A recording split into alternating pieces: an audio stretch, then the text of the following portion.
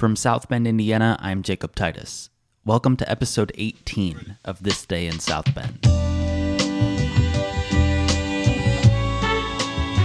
Today is April 28th, 2020.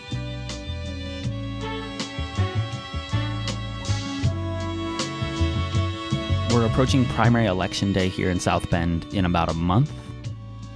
On a normal year that we don't have a pandemic, it would be in just a few days.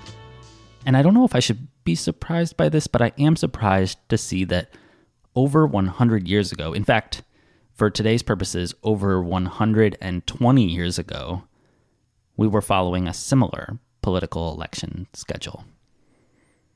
And the way that the newspaper talked about these elections and even encouraged voters to vote for a specific party was quite different than I think we're used to today. And so today we turn to April 28th, 1892 for an endorsement of sorts from the South Bend Tribune.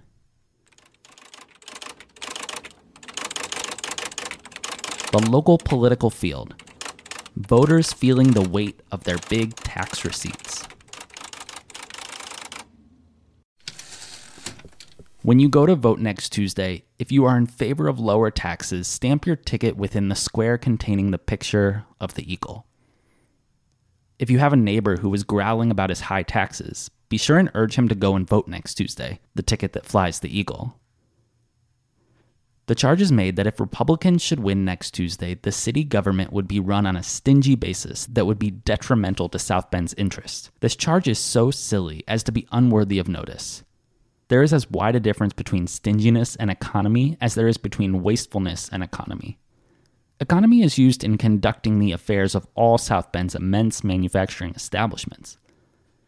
Had the proprietors not used economy when the factories were in their infancy, they would never have grown to their present proportions. The failure of nearly every large manufacturing or mercantile business can be traced to wastefulness or to a stingy management that failed to keep pace with the times. It is the same with cities. There can be such wasteful expenditures as to make taxes a burden, and when a city's taxes get too high, progression stops. The Republican Party has at no time ever been accused of stinginess or non-progression. Hurry up your guesses on the total vote in South Bend and send them to the Tribune. We want some good guesser to get a good watch.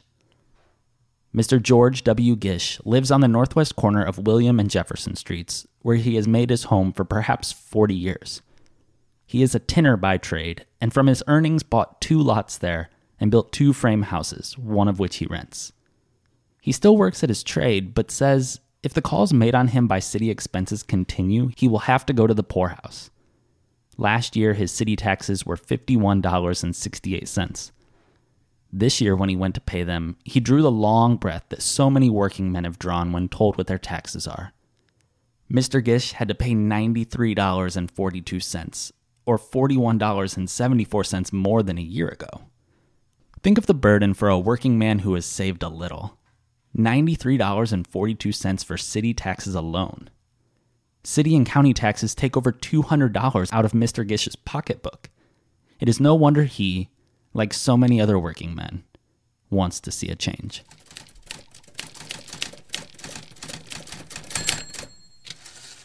Until tomorrow, thank you for listening.